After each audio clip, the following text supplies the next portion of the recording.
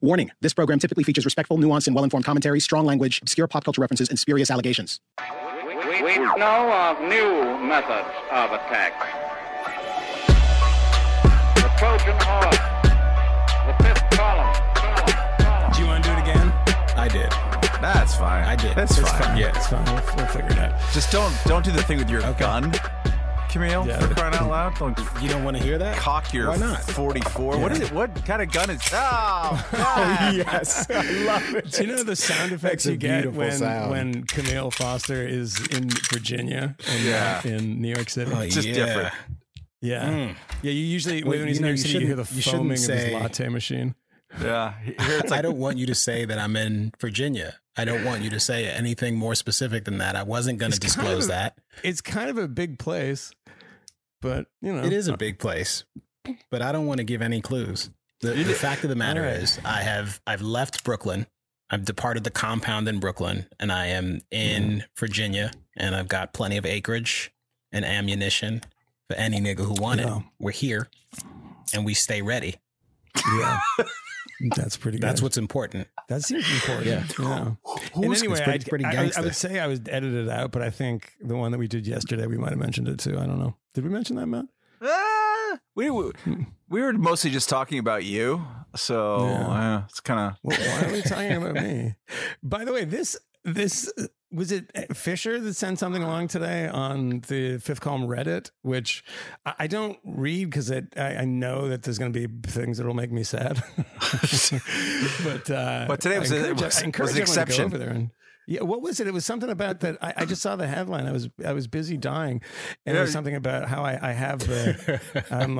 I'm positive or something. Yeah, they moved straight into mourning. They're just like talking about like GoFundMe for your funeral. Oh, that's great. That's sweet of them. I mean, Yeah. like That is beautiful.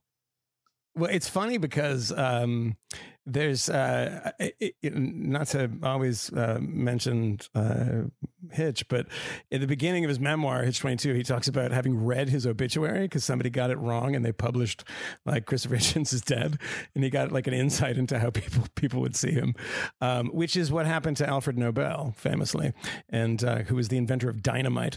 And when he read all these obituaries about how he was a complete monster, he started the Nobel Peace Prize. that's a good story. Look at that. There you go. There you go. A little bit That of is a good story. Providing Remember that, value in your waning days on this planet. I know. I'm not dying Yeah. though. I'm just. So my question for you is since both of you and I were at the doctor with face masks today, Yes. for different reasons. Although Yes. I totally tried to backdoor a test. They weren't having it. Oh, really? Oh yeah. I mean, because I was in there to get the stitches out of my finger.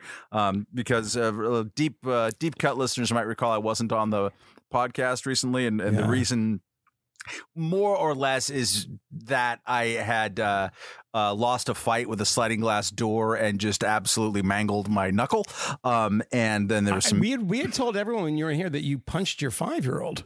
Is that wrong? I mean, there's different euphemisms that we play with. And so I went in today to get my stitches out, and I'm like, oh, I just have to tell you that I've been in close contact with a person, including one person who took a test even today. So, you know, in case that matters to you and you have like some tests lying around, I'm all here. And they're like, you know what, your temperature is 97.7. If you got no symptoms, come back to me when the dickhead's positive. So, but my question to you is, when you went in today to actually take the test because you're using your diabetic white man privilege, what was your what was your temperature? Diabetic privilege. I think it was okay. It was probably fine. Yeah, you don't have it. You totally don't have it. So Middle-aged man with a cold. One more negative test for the pile. Yeah, well, hold on. It takes 72 hours because we're super efficient in America. And they've apparently developed a test that they can turn around in, I think, 4 hours or something. But I went to the kind of Dollar Tree versus the Wegmans. I got the 72-hour turnaround. But I talked to my doctor this morning via a video conference, and her thing is like, look, I had all the symptoms, and I told her, I was totally straight up. I said, I've had the stomach bug. I've been really sick. And then there's a couple of persistent things that are the same as what you'd expect from whatever this is, the corona business. And she said the diabetic thing is worries me for X, Y, and Z reason. And I had traveled, and there was a bunch of other things. And she said, this was at like 9:00. They automatically, because I sent her a message on Sunday night, they automatically booked me an appointment with her at 9. So I was up and I just hopped online. And then she said, can you get there at 11:30 in the East Village? And then the people called me like 25 minutes later and said, how are you getting there? And I said, I don't know, maybe either walk the bridge. And she's like, you're not walking the bridge. I was like, I don't know, maybe.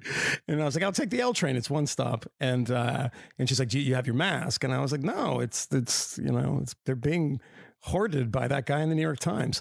And so she's like, just put, make sure to like put a scarf over your face or something. Yeah, they're incredibly cautious. And the second you go in the building, there's hand sanitizer, and this woman at the front desk who is like a young woman who is like a security guard, whatever. And she's not wearing a mask, and she gives you a mask. And then, when I went in, it was really efficient. There were like 2 other people in the waiting room, and you're like 10 miles from them. And this other woman looked like, you remember the Invisible Man movies of the 40s, where it's just, people with gauze on and like glasses. It's like there's these people just totally covered up and paranoid. And so I go in, and it's really crazy because you go into the room and everything's like wet, because they have just like hosed. It smells like alcohol. They've just like hosed the place down, and you sit down, and then they shove a Q-tip up your nose. It's like that like squishes on your brain. It's so deep. It was so horrible. I taped it, so maybe I'll put that in right here. Really? Yeah. I mean, like what? Okay, you just put it in. I didn't video. I just was recording it because why not? And so the guy, I told Camille this, is that the guy, I said, look, he said, how many are you going to do today? He said, there's 3 doctors or something. And then we'll do 40 today. And it seemed like it was, and they said, no, we have plenty of tests. It seemed like the capacity was at, doctors to administer them. And he said, it takes three days and then plus the weekend. So we started doing them on Thursday, and we just got the first batch of results from that first group of people. And keeping in mind that the first group of people are the people that are the highest risk factors, right? Travel abroad, certain age, have all the symptoms, et cetera. And he said, out of the 40 they did, they were all negative. Really? First day. Yeah. All negative. And, that's great. So I feel like bad, we all got to get the test at some point, but I'm like queue jumping.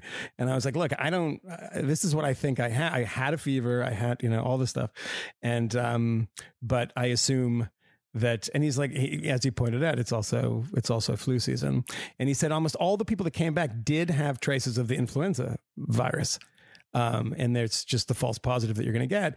But the other thing is that made me less terrified for myself, was that, I said, okay, if I do have it, what do I do? And he's like, nothing. We don't do anything to treat it. You just hang out at home. I'm like, all right. He's like, and then it starts, if you have X, Y, and Z happens to you, we got to like put you in the hospital, and then the respirators. If pneumonia starts to set. Exactly. Yeah. If pneumonia starts to set in, that's when it becomes an issue. And that's when you need to be hospitalized, and you're getting IV fluids, and they're essentially trying to support your body while it tries to fight off the malady. But for most people, it is the sort of thing where, you need to go home. You need to do all the things that you do when you have a high fever and a really nasty cold or a really nasty flu. Not to say that this isn't important, but it's not slaying everyone that it touches. It's just not how it works. Camille, I've also read that there are a lot of negative test results coming in. I don't even know what that means. What does that mean? A coronavirus truther? Yeah. Do you think that I tell the truth about everything. To unseat President Trump? No, I don't think this is a plot to unseat President Trump. I do think that we've crossed the Rubicon, though. The Rubicon where it doesn't really matter how bad it is an apocalypse. And even suggesting that this might not be the worst imaginable malady, and that it may not be as bad as a lot of people fear, is potentially going to get you in trouble. Also, if you're the Prime Minister of the UK and you come out and say anything other than shut everything down, shut it down immediately, you're likely to send people into conniptions. So that's a problem. Like there is no moderate response that is sufficient. We essentially have to do everything all the time right now because this is the worst thing imaginable. And once again, like over concern becomes the only category of error that we don't care about. Yeah, I think that I sent you guys a message about this, like potentially talking about this, the very subject, because I don't know enough about this stuff. I mean, I know probably what most people know who have been consuming the news and paying attention, but I don't purport to be an expert or have any special insight into it, but only my own dumb experience. But one of the things that I think is fairly interesting is this it's kind of a new thing that I think it comes from the kind of crusade against fake news, is that, this is the Journalo crusade now, that all kind of dissent on certain things is essentially denialism, right? It's like when you say, I don't know, is this really that bad? Is it going to be that bad? And then they descend and say, like, whether it's Boris Johnson, who a listener sent a message today defending his approach, and I think he actually works in the area of infectious diseases. I'm not sure, but it sounded like he did, and said it wasn't a crazy point of view at all, and something I think he actually agreed with. And it's this thing of like you are a denier of things, and that word I find, which of course came into the political lexicon with Holocaust denial, and now is used in a lot of other areas. And like, look, people can say, if it's natural, I think, for people to say, like, if the actual solution to this virus is to stay home for most people, and for most people it'll be mild. And there's some redefining of what mild is. And mild, essentially, some people say, well, that just means you're not going into the hospital. Then I do understand that people are saying, well, hold on a second. And, the people who are dying are people who are probably, are prone to be felled by things because they are older and they have weaker immune systems, whatever. So I get the instinct. I don't know if it's right or wrong. Something might come along and kill them. Yeah. Yeah, I think that there's the notion that there might be some compromise that ought to be struck between the economic calamity that is likely to befall a country as a result of stopping everything right away, right now, and saying, you know what, maybe we won't do that. Maybe we'll try to find a middle ground of some sort. Maybe we'll try to see if there isn't a way to obtain some level of herd immunity by allowing folks to perhaps contract this and it to work its way through the society at a more modest clip, in the hopes that we can get back to even quickly, as opposed to trying to get everyone to stay home right away and perhaps stay home indefinitely to try and completely stop this thing in its tracks. It doesn't strike me as a completely absurd approach to trying to address what is a really difficult, thorny, challenging problem. And again, I can appreciate how certain people might be a little less interested in any of the risks associated with a strategy like that. But I don't know. It's one category of risk, and there are plenty of risks to consider in a circumstance like this. It seemed like an entirely reasonable presentation to me. But again, I'm not expert in this either. Although I've been doing a lot of reading, as I know we all have, and there's plenty of interesting stuff to contemplate, and there'll be interesting things to see play out as well. I think the unknowable here, and we're going to find out, in the next 7 days, maybe, I guess, in this country, is what happens when the wave goes up against capacity. I suppose I haven't read too closely on the Seattle situation. I suppose that's kind of what's sort of happening in that one micro community, but on a broad level, we haven't seen it here. We've seen it certainly in Italy, saw it in Wuhan, although it's impossible to measure accurately what happened there. So I can understand people freaking out and having this series of kind of escalations. It's amazing. Every single day, I kind of over predict what's going to happen next. Like on Friday, I think I wrote a piece about for Reason about Bill de Blasio's comparative intransigence in not closing the schools. He and Richard Carranza, the school chancellor, were pretty kind of defiant and also changing their reasons for wanting to keep the schools open in the face of the wave coming and the comparative fact of all other major school districts in the country, including in places that had far less severe concentrations of the virus, were also closing down. But in writing this, I was like, you know what? I bet you. And this was inconceivable on Friday, but I wrote it anyways. I bet you where there's a very good chance that because things are moving so fast, they'll close the schools by Monday. And sure enough, they closed the schools by Monday. It said the same thing about like Fox News. A friend was asking like, oh, so will you be on Kennedy next week? And I'm like, you know what? I'm not so sure that cable news is going to look the same next week. And in the moment of saying these things, which are predictions that are about 72 hours out, it seems like, no, I mean, they wouldn't stop a show or a primetime run of shows here, but that's how fast things are moving. All of which is to say that I understand the impulse, and I share it depending on, if I'm going to be watching one of those plaintive video spliced together of Italians, talking about what we should have done kind of thing. Seriously. Not be Italian. Not be Italian. That's the first thing you do. Big problem. No, like it's Andrew Cuomo said today, and we're recording this on Monday. He said this afternoon, like, yeah, we're going to be our capacity is going to be overwhelmed this week, more or less. And so faced with that, I get why you would want to start ratcheting up your panic to the level where the president of the United States, who at various times has been kind of overconfident in talking about his administration's approach or, the ability to conquer this. And yeah, I'm obviously underplaying this a little bit. Today said like, don't hang out with more than 10 people. Just don't do it. And we'll do this for 15 days, but it might last till July and August. I get it. But I think you're right in Camille, in that the trade-off question hasn't been answered, hasn't been really addressed that much. And literally we're talking like 80% of all people who work in bars and restaurants and hospitality and conferences and all this kind of stuff, they don't have work tomorrow. Yeah, and they don't know what the hell was going on. And that's that's going to have a weird bunch of impacts. Absolutely. And given the current approach, it sounds like they may not have work 2 months from now, 3 months from now, 4 months from now.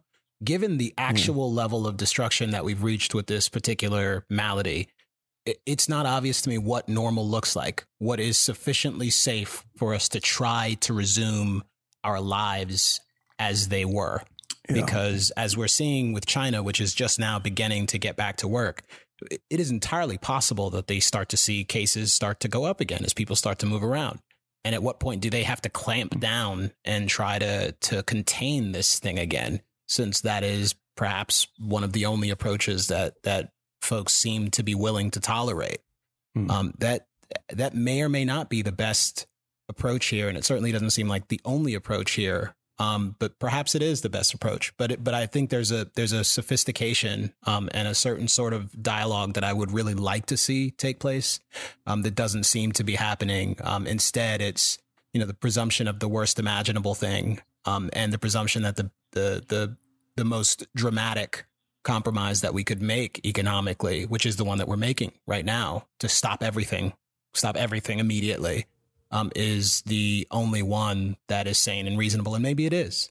Maybe it is. I think we'll have to see how things play out. But there are some indications. I saw Ron Bailey's piece today. I think it was from today, Matt, about a study that suggested that perhaps the warmer weather might actually slow this down. I know there'd been some other studies that suggested otherwise. Again, there's a lot that we don't know. And I could certainly imagine that there is a super bug that is sufficiently bad and sufficiently dangerous that this is the only way to deal with it. But I don't know if this is the only one. And at a minimum, it seems appropriate to always be curious about these kinds of things, and for there to be some tolerance for thoughtful conversations about this. But this has gone pretty pear-shaped pretty quickly in ways that I know would have made us all pretty concerned. One thing that I wanted to talk to you guys about, because I missed the conversation yesterday, was your current state of mind and your feeling in the city, which is now apparently in some sort of lockdown state. I didn't know what kind of lockdown was coming, but it seemed inevitable that one might come, which is why I absconded with my family and came here to the secret southern compound. I'm holed up with food and all kinds of other stuff. So you know, that's fine. I'm not going to reinforce it, is all I'm saying. So I've decided to come here because I figured if I'm going to ride this out, it's better to have 5 or 6 times the square footage and better to have 4 or 5 fridges as opposed to one. Mm-hmm. Not because I'm so concerned that the zombie apocalypse is coming, but more in sort of a Dawn of the Dead kind of way. The zombies are easy to deal with. Like, what they do. You hit them in the head and you kill them. It's everybody else. I do not know what sort of pandemonium is likely to come 2 months from now when folks find themselves in a slightly more uncomfortable situation. And I would prefer to be at a place where I've got the high ground. So just to be clear, Camille, you're preaching, let's not panic. Let's not make rash decisions when it comes to kind of macro health policy. But as a person, you are absolutely fleeing to your compound with a bunch of meat freezers and as much ammunition as you can, and pointing downwards, looking through your scope rifle in case the pores are crawling up the berm headed in your direction. Is that Camille, how many poor people did you shoot today? Can I help? Like just an average. Give me a rough number. Non-aggression axiom. I'm not shooting anybody. Non-aggression principle. Excuse me. Some people prefer that. No, look, I could defend this. It's totally reasonable and consistent. I am not overreacting to the virus. I am taking appropriate precautions. I am sort of sequestering and staying inside and avoiding people and doing the social distancing. I think that's totally prudent and appropriate. And I'm not overreacting to the risk of people acting insane. I think there is a prudent and very comfortable compromise. I didn't know how long I might be stuck in New York. And to the extent this goes on for 2 or 3 months, I much prefer to have some room to stretch out. And I also prefer to be in a place where I have firearms. You should hope for the best, prepare as if the worst might happen, and always be thoughtful and reasonable. But I don't trust a lot of y'all. I don't trust a lot of y'all to be thoughtful and reasonable. And by y'all, I don't mean the listeners, but white people. White people? I think by the way, most people are preparing for a real lack of oat milk, whereas you're arming yourself. Toilet paper. Yeah. Well, it's funny. Again, I want to be in a superior position. I both have oat milk and ammunition. Look at that. So I feel like I'm in a very good place. But what if I'm in a very good place. Camille, what if Moynihan infected you? Right. Yeah. And so you were just sitting in your compound infecting your entire family. And the bears. Well, as we've discussed, we would likely recover. So that's the first thing. But there are bears out here, and that is a little bit of a concern. Just shoot them with your handgun. I've got the Rhodesian Ridgeback here as well. Oh yeah. They used to use those to hunt lions. Mine is a half breed or something like that. Whatever it is, he's not nearly as good at fighting. All right, Steve Saylor. I should be able to push him in the direction of the bear and run, which is what I would do. So to answer your question, to answer, go ahead, Matt. Yeah. I feel much more panic in looking at Twitter and reading the work Slack. I made the mistake of starting the coronavirus channel on the Reason Slack. Oh my gosh, last week. man. Well, I mean, it's because of There's always one. the conversation overwhelms everything else. And it's pretty easy to get like bummed out and to see graphs and to go, oh my God, we're gonna do the Italy more than we're gonna do the South Korea. And look, it's the log scale, and I'm not gonna pretend I know what that means. So, but then when I go outside and actually go places, and I even had to go to a place today, as I mentioned before, with the damn mask on, just because they asked me to have one. Mostly because Moynihan, they're like, you know him, put on the boy in the bubble suit, please, before you walk in. No, just walking around the neighborhood and talking to people. And my God, people are so good. I live in a nice neighborhood in South Brooklyn. It's very lots of shops and cobblestones and people out in their stoops talking smack. And people are like out there for each other. When we went to and got some pickup food from the Greek place around the corner, which is really great. Just knowing that they don't know what the hell's going on. I mean, we have enough. This is funny. Is this funny? Why is everybody gone? Why did they come to get the juice usually, but they're not here now? What happened? I don't listen to news. So you tell me, Mr. Newsman, tell me why the people are gone. I don't know what the Coronas is. Who's the Coronas? Did you get a gyro? I got a souvlaki platter. Thank you very much. No, it's a place run by people who, if there's any accent at all, it's Mexican or something in the kitchen, as in every single restaurant in all of the world, but especially New York and Los Angeles. But no, and they don't know if they're going to be open tomorrow, and they're super bummed, and they're great, but they really care about the neighborhood. The local wine store, it's like, okay, we've shortened our hours, but we're going to be doing deliveries to anybody who wants. And the guys, and we can only have 5 people out, 5 people in the store at a time. So they asked me to wait until enough people came out. But like you could get the sense of like people are absolutely trying to rally together in a super neighborhood. And it like makes you feel good. Like the best of humanity is out there. I hope that sense of humanity doesn't get choked off in the coming, like, you can't do anything shutdown time. And and I think pursuant to Camille's point, and I probably err on the side of, hey, I'm not as upset by the shutdown orders just because I've been so like freaked out at the curves of these things happening and some of the more alarmist projections about what happens to ICUs and doing triage on. There's a piece in the Atlantic. Franklin Ford did an interview with a doctor in Boston, and one of the things that the doctor said is like, yeah, pretty soon we're just going to be telling our diabetic patients that they can't get care. And I'm like, I think I know a diabetic patient. That would suck. Yeah. So like thinking about that, I don't get that concerned. But we went from Friday, should we keep the schools open? Should we not? To on Monday, everything is shut down. And you're literally like the words that they use in California, Gavin Newsom, shelter in place, everyone.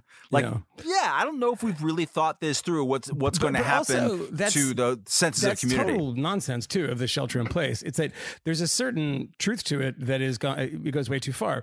I mean, if I walk outside of my building and I go for a run, and I run, up and down the East River, am I harming somebody in that way? I mean, I get that the social distancing thing and not being jam-packed in an airplane or, in a small space. And as I saw today in Manhattan, what Matt was saying is that the same thing I saw was that there were people outside of stores holding people on the sidewalk. And I thought, like, I went to Whole Foods today, actually, because because there was no line. I just went to check it out. It was reasonably well stocked. There was a lot of stuff that was totally gone. Particularly the chocolate, and the only thing left is a great way if you're in a company to know which products of yours are totally shitty. Is that you went in there with a huge pile of pink grapefruit flavored chocolate. And I was like, I guess nobody's buying that. So that company should shut that line down right away. It's all the low sodium stuff, the low calorie syrup, which is the only thing on the shelves. Just where you are. Yeah. That's the only thing not in the shelves where I am. By the way, my theories about that, we talked about this yesterday, which you didn't hear, was about the fact that there are no shortages at grocery stores, just in the ones that like blue checkmark people go to. That was kind of turned out to be true in the sense that I saw, number one, Bloomberg did a piece on this where they went to like, you know, the Seatown grocery stores and, you know, ShopRite or whatever the hell it is. And they were all totally fine. And then they went to the ones like in Dumbo, the specialty ones, and they were totally gone. But in the New York Times, they had, and I think it might have been just in New York, I don't remember, but it was the massive increase in buying of particular products. And I think number one was like rice, and number three was actually oat milk. And that's like, that's all. Yeah. Yeah. It's in the New York Times, this oat milk chart. I don't know if it was the US or if it was just New York City or whatever, but yeah, to the point is that I did notice a lot of people were smiling at me today and like being like really nice and polite. And everybody in the doctor's office was really, really nice and lovely. But because they think you're going to die. Well, they know that I'm the last person they're ever going to see before they die. Might as well smile at me before they keel over. But, you know, the thing that the panicking stuff is like, look, if we talk so much about low information voters and how people just have to turn on Fox News and they'll anything they're told, they'll sort of like be kind of robots and believe it and, you know, march to the orders of Lou Dobbs or whatever.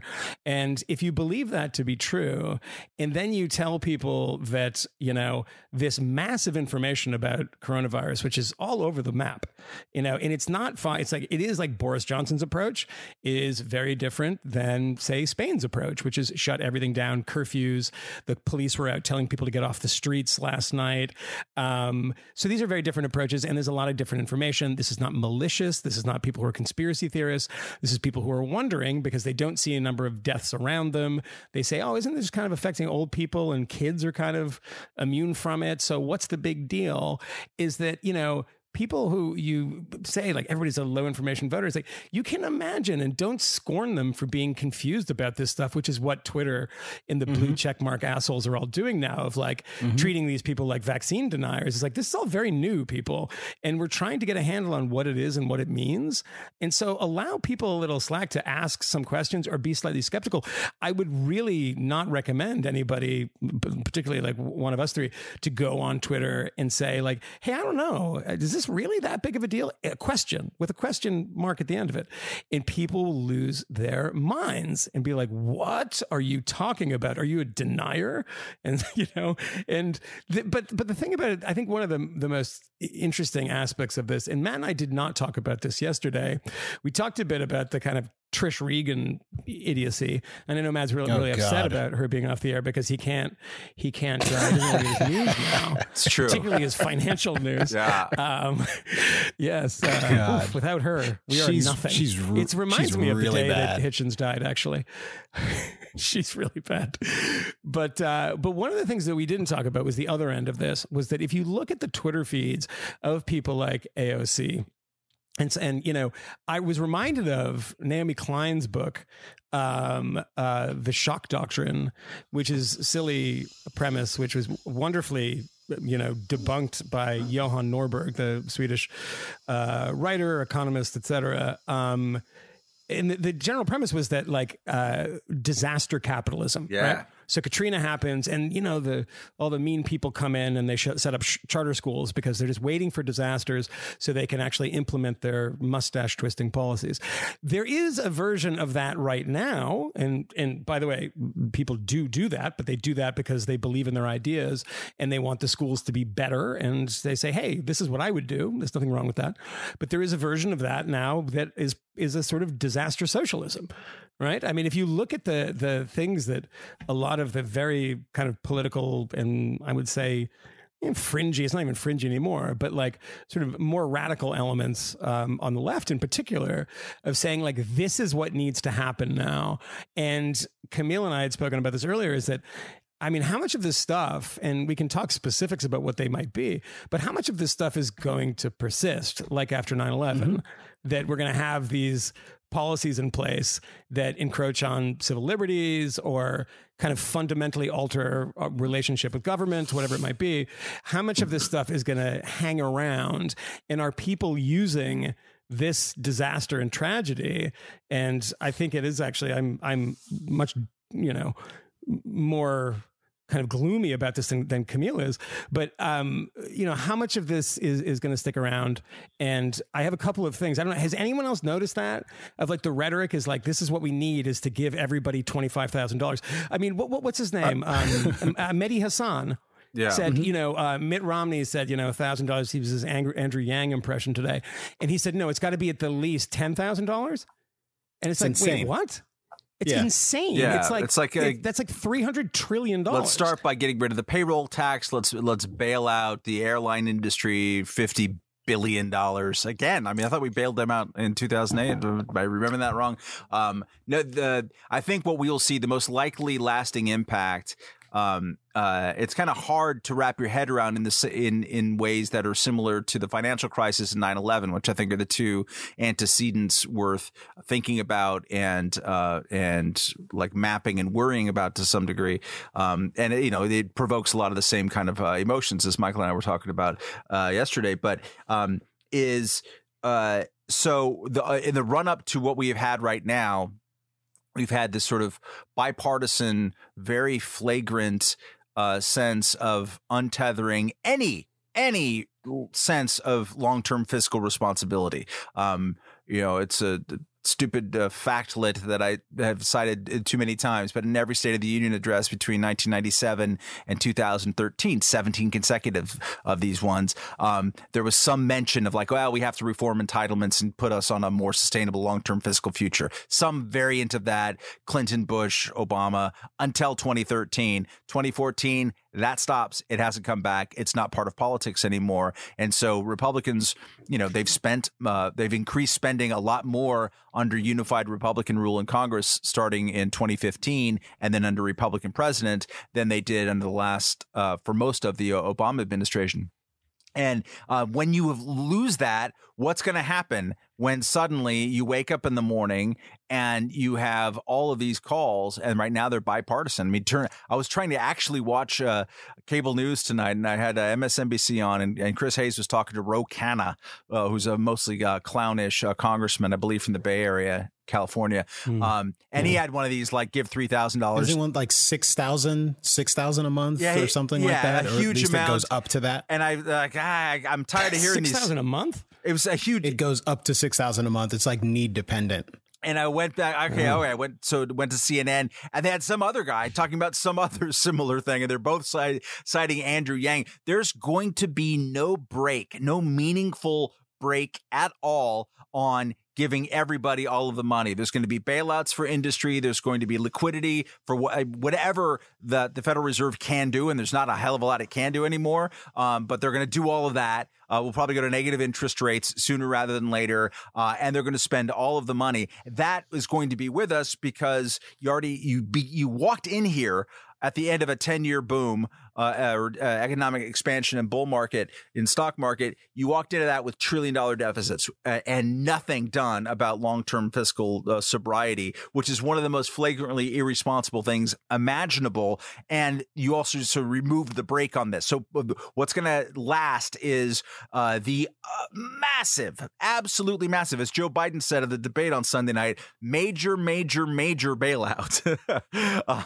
3 majors. That's going to be with us. We're going to be paying that back out, and we're also going to be pushing on a string, I believe, both financially and fiscally, in terms of using that money, trying to like revive, do a dead cat bounce on the economy, and that's what I worry about more than, and maybe this is because I lack the imagination to understand how the new magic wand, everything's closed, power will translate 5 years from now in a different circumstance or setting. Yeah, I mean, the one thing I'll say about that is that when Camille was brought this up, is that the fiscal shocks of this and the economic shocks that we're going to see, not even just in America, but just globally, it's going to be disastrous in a lot of ways, can be managed. And there's a lot of interesting ideas of how to do that, but it's going to be very, very difficult. But when we talk about, I think in the talking points, that we hear in this campaign, particularly when it comes to kind of the Bernie, the initial group of Democratic candidates, and everyone was running, seeing how far left they could run to catch up with Bernie. And the idea of this was always the same: is that increasing wage inequality is dangerous and it's violent, and there are people who die because of this. But when in this context, if you talk about the economic factors when you're closing everything down, and should we be doing this? And for instance, what that is doing is, I talked to someone, and I mentioned this to Camille earlier, that friend of mine who lost their job today, and they work in, an hourly wage, and their hours had been cut. And I said, you're might lose your job entirely. And it happened today. So that person is unemployed. And of course, a payroll tax cut is not going to do anything to help that person at all, right? So, but if you come out there and start talking about this stuff, particularly if you did this on Twitter for all the, the guardians of righteous conversation, because you can, if you trespass the boundaries, you're going to be shouted down and say you cannot talk about that. You are some sort of horrible denier. Is that if you talk about, like, maybe it is slightly aggressive to do X or Y. And I don't know that I believe this. I'm just, even floating the idea seems sort of dangerous now, and you'll be yelled at for doing so. Is that, you're effectively making poorer people poorer, because the people that this is hitting hardest are not people who are on salaries who continue to get their salaries. And those big companies will find their bailouts in whatever way they can. And, I still keep getting paid. You still keep getting paid, Matt. We're all in this situation, but the hourly workers and the people that were kind of on the front lines while this stuff was unfolding were still going to work and taking precautions. And I saw a story on Slate tonight about a restaurant closing, and they were talking about the last days when they were, only allowing half capacity, and they were scrubbing everything and just disinfecting everything all the time. And these people are out there doing this, and then now all of a sudden they don't have a job at all. And to mention that, or to even float the possibility that, like, should we be doing that across the board? Is there a smarter way of doing it? Is not a stupid question. It seems completely in line with the way that we've been talking about poverty and wealth inequality in the past year. And I'm surprised that has changed. Now, what I was saying before is that the quick point is that, this is an opportunity for a lot of people to say, oh my God, okay, now this is what we should do. The government should get involved, and they should give everybody everything. That money's not even real, right? We can just print, quantitative easing, et cetera. Like, this is what's happening. Like, when Mehdi Hasan, very seriously, who's on MSNBC a lot, and I probably couldn't, I don't know if he'll take Chris Matthews' spot. He'd be a very good choice to do it. He's a very good debater. But when he's saying $10,000 a person, good God, that is just, there's no such, those are people that don't even believe that fiscal responsibility is a real thing. That's just, fantasy world. And before someone comes for you, I think you may have actually said $10,000 per adult, but still. Yeah. I mean, either way, it was insane. And I don't have to quote the specifics of the policy, because there was no specific policy. It was a guy mouthing off on Twitter. It wasn't like a 300-page bill. But yeah, anyway, I mean, you get the point that I'm making, is that I see that who this is affecting, and it's really troubling. And I think the response to this will be, government has to get involved here, and they have to do the right thing. But I think that there's a lot of people looking at the kind of long game of, like, how much, I mean, like AOC tonight was like, we need New Deal policies. Not take the green off. She said tonight, New Deal policies. Think about 1933. And, whether or not you love or hate the New Deal, and we have a wide variety of listeners of different ideological backgrounds, so probably there's people that are on both sides of this. And there's, a lot of things within the New Deal that are good and bad. But the idea that's, I understand why one would want to do that if you're AOC, because think about the New Deal policies that were successful and were actually not knocked down by the Supreme Court. A number of them were. They're with us today, right? Mhm. And that Absolutely.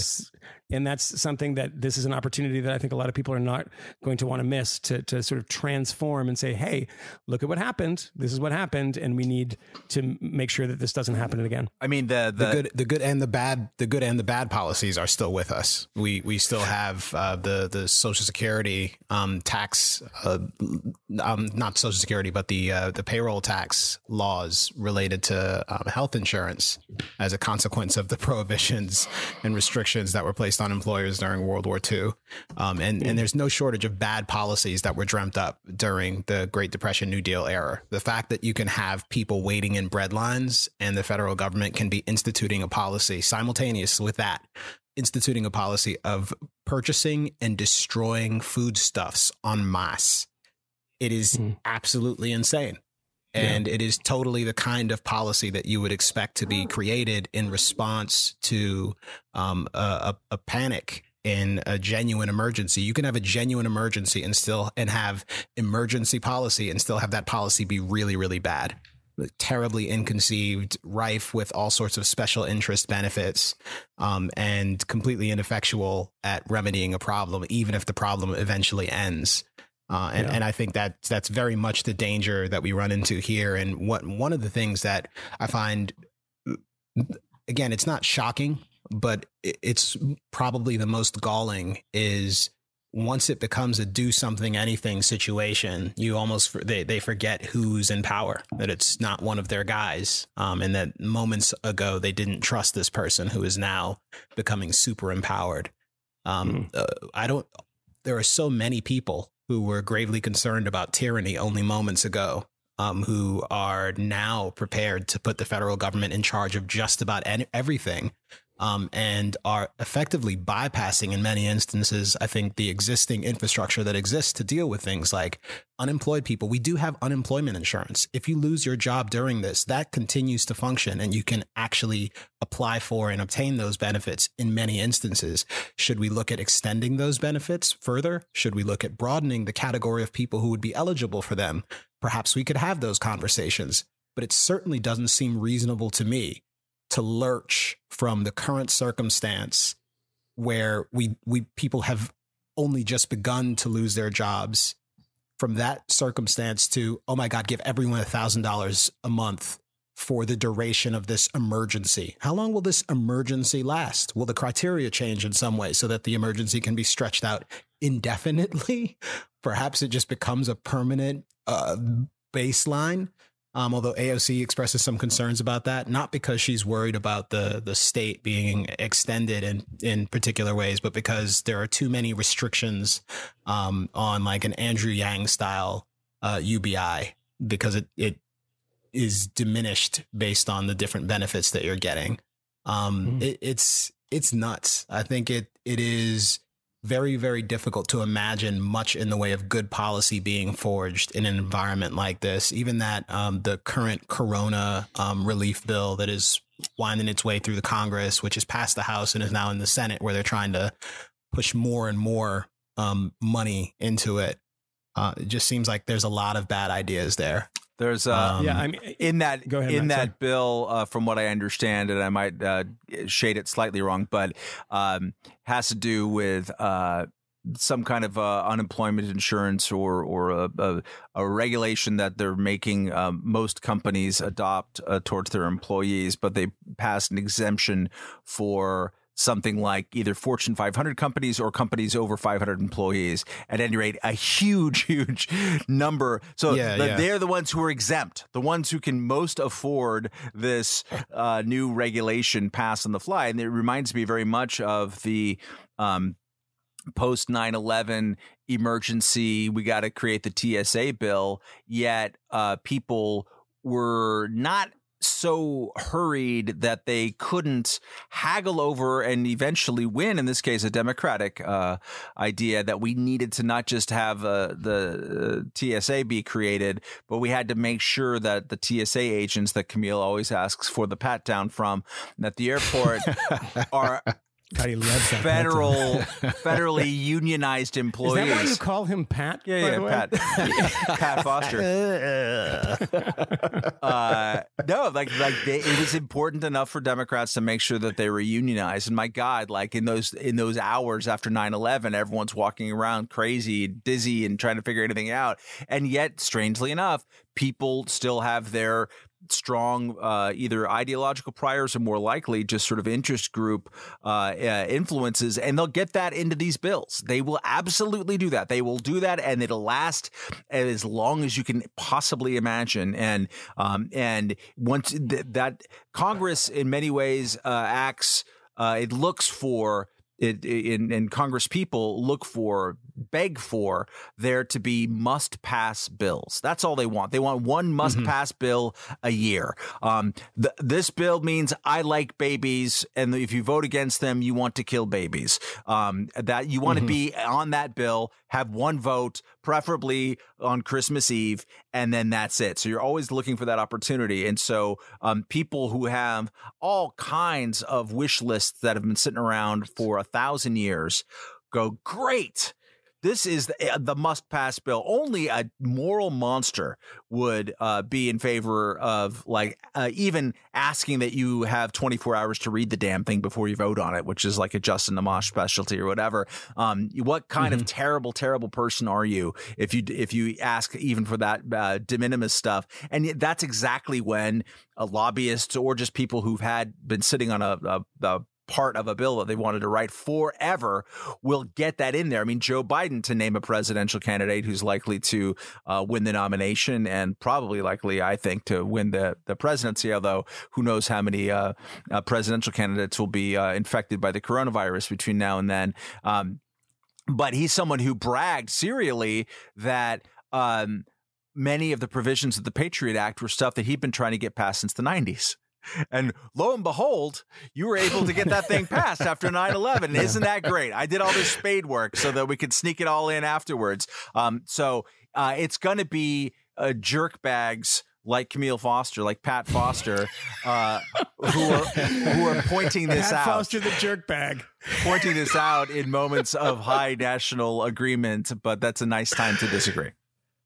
One final thing on this before we move on is because the engagement with our listeners is just when that last dispatch last night, because everyone's home and we're all going through this together. We're going to create fun games for all of us to do together.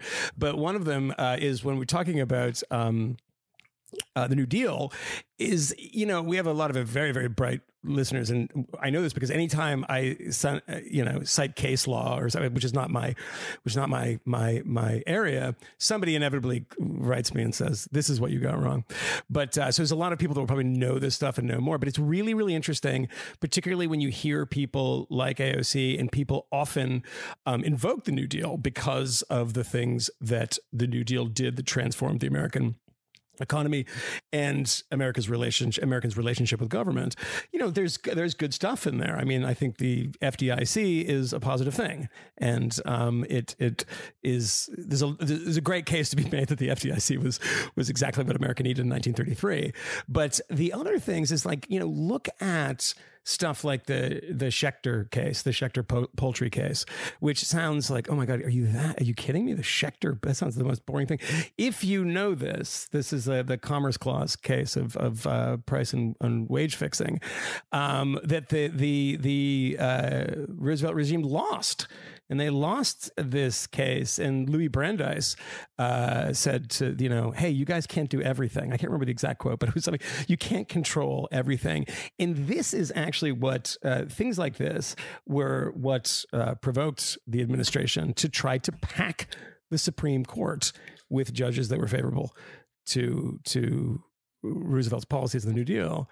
I mean, if you think, this idea that we have of the New Deal, incredibly positive thing, trying to pack the court is, if Donald Trump did something like that, there'd be people on the streets, right? And FDR, he's the great hero. So go back and look at that stuff and look at it with an open mind. I mean, there's different, Amity Shlaes wrote a book about it, which is kind of the revisionist book that the Schechter case is a big part of, called The Forgotten Man. Yeah, and there's actually and if you like looking at pretty pictures, I know that there's a graphic novel version of it because I saw it in the bookstore the other day. Did you know that? Yeah. Yes. Yeah, I didn't know that. I saw it and I was like, oh, that's pretty cool. I'm not like a graphic novel guy, but yeah. So that Amity's book on that is very, very interesting, and that she's the smartest person to debate with on that. And I know that there was a lot of debate that followed that, but that's a really interesting debate to go back to. And maybe I'm presenting it as a slightly boring, but it's not. But anyway, I told Camille, I just wanted to say this, other things so we can get out of the Corona, because I think that we need a break from Corona. It's driving us all fucking crazy. It's driving me crazy anyway. But when I was coming back from, trying to figure out when I was going to die, I had the mask on because they told me to put the mask on. And I was like, it's pretty cold out. It's pretty comfortable. And I got sunglasses and a mask on. It was like I could rob places. I could put my hand down the front of my pants. People didn't know who it was. And I'm walking down the street and this woman, this Hasidic woman, looks at me. And she's like following me. She's probably like 60, 65. And she just looks and she goes, Corona. Swear to God. I was like, what? Oh. Corona. And I was like, what? I don't. You got Corona shaped? Yeah, I got Corona shaped. Oh my God. So I'm walking and I'm like, so I start recording this right away. So I take out my phone. And I know it was like bulky. Corona. So I'm recording this on my phone. I'm just like, I can actually pop the audio in here too. I'm recording my phone and I'm saying like, this is what's going on. And a woman, another Hasidic woman, yells something and I turn around and I was like, what? And she's like, where did you get the mask? And I was like, oh, I just went to the doctor and they gave me the mask on the back. She's like, my husband needs the mask. And like they're going on. And I stopped and talked to them. And I think it was maybe because I was fully covered. Like I had like a burqa on and it was like, there's some kind of solidarity with like women wearing the wig. Yeah. And like I have this face mask on, and this woman I always make a thing about this on the show that they never talk to me. I talked to this one woman, this older woman who was so fascinating. And I asked her where she was from, the rest of it. And she said, it's so how quickly it comes to this. She said, where do you live? And I said, a block from here. And she said, are you Jewish? And I said, well, and she's like, no, it's not a problem. It's not a problem. I was like, really? I was like, yeah, okay.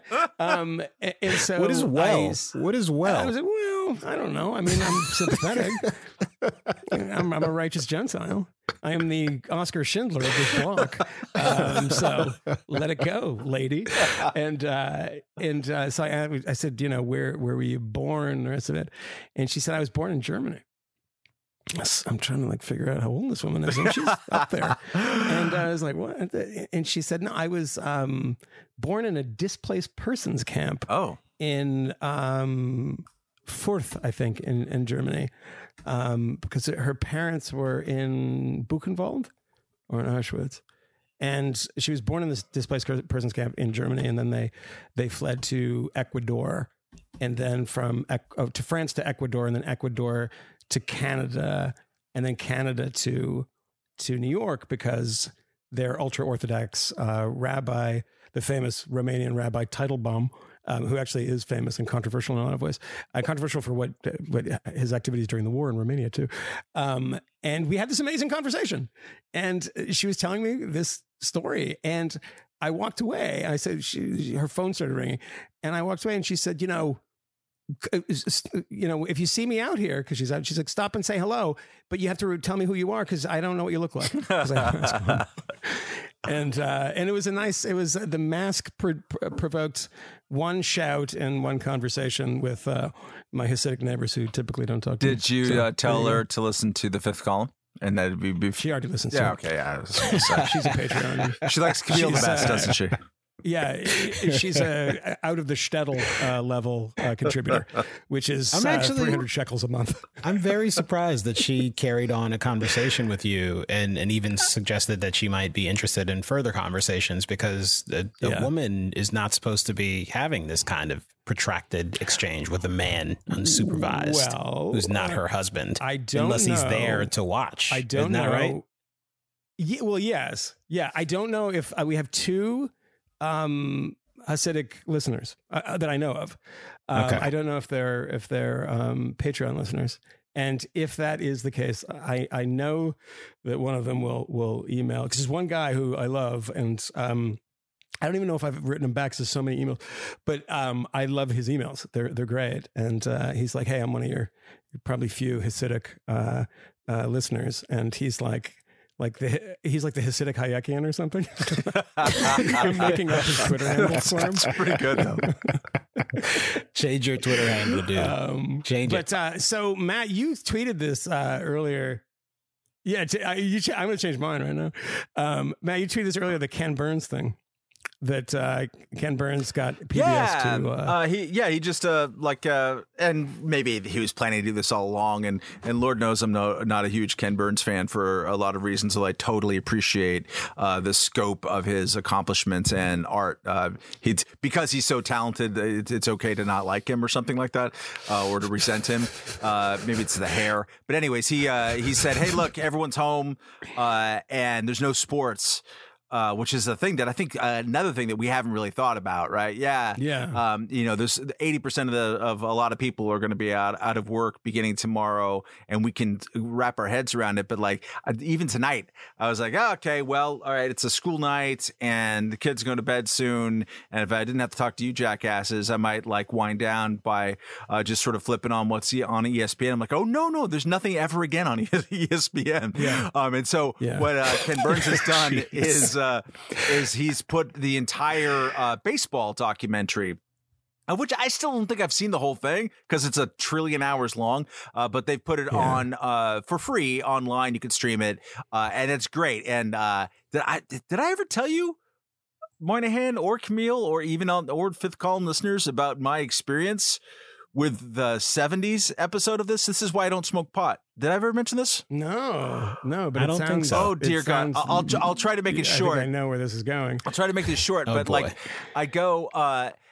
There's this super nerdy guy whose name I won't mention, but who I'd known in Prague a little bit. This is back when I lived in Budapest, and so I'm at a friend's house in Budapest, and I have I was a stoner for exactly 3 weeks in like 1987, but beyond that, I've just I'm not good at that drug, and I don't use it. And so I happened to be in Budapest, and a friend's like, hey, I got this. I got some Ken Burns, baseball documentary. We were starved for baseball out there, and not only that, but it was the 70s, so I knew there was gonna be a lot of Pete Rose and like Joe Morgan and the 1975 World Series, just afros out to here, and dudes with handlebar mustaches and smoking and cocaine. Like, there's no way I'm not going to want every last bit of this. And so I thought, like, okay, I will break my usual rule against prohibition against smoking pot, and I'm going to lean into some weed and watch some awesome 70s baseball, with Howard Cosell.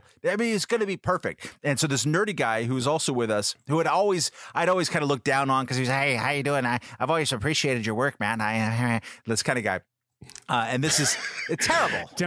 Don't make fun of people like that. You know what? We know lots of them. Not only that, but you're about to hate me when I describe what this guy revealed, who I'd sort of known peripherally for a long time, but never really kind of hung out and talked with. And you're a little stoned and you kind of get chatty. And it turns out he speaks 13 languages. Okay, maybe I was underestimating him. He's a serial entrepreneur, kind of like Camille. Show off. Done this and done that. And among other things, and he didn't look the part at all, had been a tank battalion commander in the Iraq War. Proceeds to tell me, and I'm sitting there, I just want to see Pete Rose kill Ray Fosse, right? I was super happy to go there. He sits there and he tells me about one of the worst friendly fire incidents that happened during the Gulf War, which was his fault. Sandstorm, the tanks got into a circle, there was confusion, open fire, and tears are streaming down his eyes as he's telling me the story. And I'm selfishly thinking, like, Jesus Christ, this is why I don't get stoned, because people come out of the blue who are so much smarter than I ever could think about being, who I've underestimated my entire life if I've known them at all, and then they tell me about this absolutely heartrending, heartbreaking story, and like the haunting that comes with it afterwards, and the self doubt. So yeah, I can't watch the Ken Burns show. Did you think he was making it up? No, not at all. He just there wasn't one drop of him that was like that, and he wasn't an oversharer, and he was always a super competent guy, and it just it came out that way. And I didn't realize it's not a very fun story. It's heartbreaking, but it's a reminder to never think that you're even halfway above anybody on any level at all, and also don't get stoned even when you're watching the awesome Ken Burns documentary. But it is too a reminder that we're going to need shit like this, lots of it, not the heartbreaking Friendly Fire episodes necessarily, but I think that was a real turn in the story. I thought there was going to be like a Willie McCovey. Sorry appearance. about that. But no, I think last night I was a curveball there. I was sitting around and I was trying to think. I was thinking, maybe even provoked by the Ken Burns doing making all this baseball stuff for free. And it's a great documentary. Even you don't have to like baseball. It's like they'll take each decade as a segment, and it's just there's too much Doris Kearns Goodwin. There's too much. Oh, the Brooklyn Dodgers left. I'm bummed out. I know. She's like your mom or whatever. But but it reminded me like we have this gap out there. She is your mom. We have this. Stop laughing, Pat. We have this gap in our sports needs, and so I volunteered. I went looking for my favorite ever NFL game, which was a playoff game in I think 1982 between Air Coryell, the San Diego Chargers, back when they were super awesome and fun to watch, playing the Miami Dolphins. It was like a 41-38 overtime game, and I found an entire YouTube running of it, and I started watching it, and it was just as awesome as I remembered. So follow me on Twitter, tag me on it if you can find a complete game, not just like a 6-minute highlight package, but like, some people have put out the 2016 NCAA championship, which I don't even remember, but apparently it was a great game. Whatever is a full, complete game that you remember watching in any sport. So Camille, the one sport that you watch, you can put that there, and the non-Dave Matthews Concert sport, and get it up there, because people need to sit down and watch this, preferably smoke a lot of pot and don't be involved in friendly fire incidents. If anyone, this is a request that nobody will be able to fulfill. The amazing thing is that if you say anything to our listeners, they always can fulfill it. This is one that I just absolutely no way. December 1979, the Boston Bruins were playing in Madison Square Garden against the Rangers. And we all know there's a bit of it that we can see. I want to see the whole game for some reason. There's Phil Esposito was on the Rangers at the time. He had been. There's a long backstory to this, and there's a Mike Milbury who was later the Bruins coach that started this whole thing. He hit a Rangers fan with a shoe. In this really weird thing, but the Bruins all went over the glass and started beating the tar out of guys with mustaches and like long hairs and flares. And it's the best thing I've ever seen in my life. So if you watch this, and it's like, I sometimes look and see if there's like a higher resolution version on YouTube. And it's like, oh, it's like 480p versus the previous one. I want like a crisp HD because these guys, this whole team goes into the best thing is that Stan Jonathan is in it, and Stan Jonathan, who is I remember a teacher of mine who was a hockey fan and a Boston fan, is like making the joke that we clearly got Stan Jonathan for like a half a bucket of pucks, and I was like, I think that's maybe even a bit too much. Not a great hockey player, but a great fighter. There's also a bunch of great Stan Jonathan fights on one of my favorites too on YouTube, which I watch with my brother. We send them to each other, like the best hockey fights. But the one where they go into the stands, I want to see that whole game, because the whole game is this tense rising, and Terry O'Reilly, who is this is back in the day when like Terry O'Reilly like played sports as opposed to like, just cops. Dug holes. Yeah. And like smoked unfiltered cigarettes and like, made $800,000 a year with their union job. This is Terry O'Reilly is like this ginger scumbag, and who was not the enforcer, but he was a bruiser, and he got in a lot of fights that year. But if anyone can find that full game, I mean, there's no, like, the only reason I say that is there might be somebody who's like, actually, I work at ESPN and I got nothing to do, and I'll pull it out of the archives for you. But I love old hockey games because there's always like one guy who's like one guy wearing a helmet. And then there's always the ones where you get to the years where there's one guy who's not wearing a helmet. Yeah. And it's the guy who has like half of his head removed and looks like he got, shot with a sniper's rifle in World War I. But always smiling. Like one tooth. Yeah, it's amazing. So yeah, so this is the great thing to Matt's point is that we have no sports. So let's pretend that it's no longer 2020 and let's go back to when sports were more fun. And when they didn't turn the camera away when someone ran on the field, and they zoomed in when players got in fights. Yeah, when Morgana the Kissing Bandit was coming out and like making out with Mark the Bird Fidrich. Let's. Yeah. Oh my God, the Bird from the Tigers. Actually, you know what? Who ended up? I saw pitch, by the way, because he played in the Cape Cod League when he was like 50. Oh my God, that's great. Yeah, there's an entire game that you can see already, and I haven't even put it on there, but I remember someone else had put it up on YouTube. It was a game of Camilo's cleaning his guns. Yeah, it's fine. It's like he's just cocky, he's pointing them at the camera, but thankfully the video has been disabled. Mark the Bird Fidrich you would hear it if I was cleaning my guns. That's true. It sounds a little bit like this. As I'm cocking it back and locking in and do the whole thing. I should have been doing that the whole time you were talking. That's not wrong. No, I mean, you should get that and get Coleman Hughes to just to rap over it a little bit. Just do it. It's a different kind of rap, Matt. That's not really Coleman's things. It doesn't involve guns. It's a lot more Odd Future and Earl Sweatshirt as opposed to NWA. I know it all sounds the same to you, and they all look alike, but put it all together. I get it. Matt's really into the SoundCloud stuff. Thank you. I remember I sent him a link to a file that I posted on SoundCloud. He's like, I don't know how to do this. I was just start clicking, it'll start playing. That's eventually. not, and then a week later, Matt had a whole his archive on SoundCloud. Oh, that's right. Should we direct people there, Matt?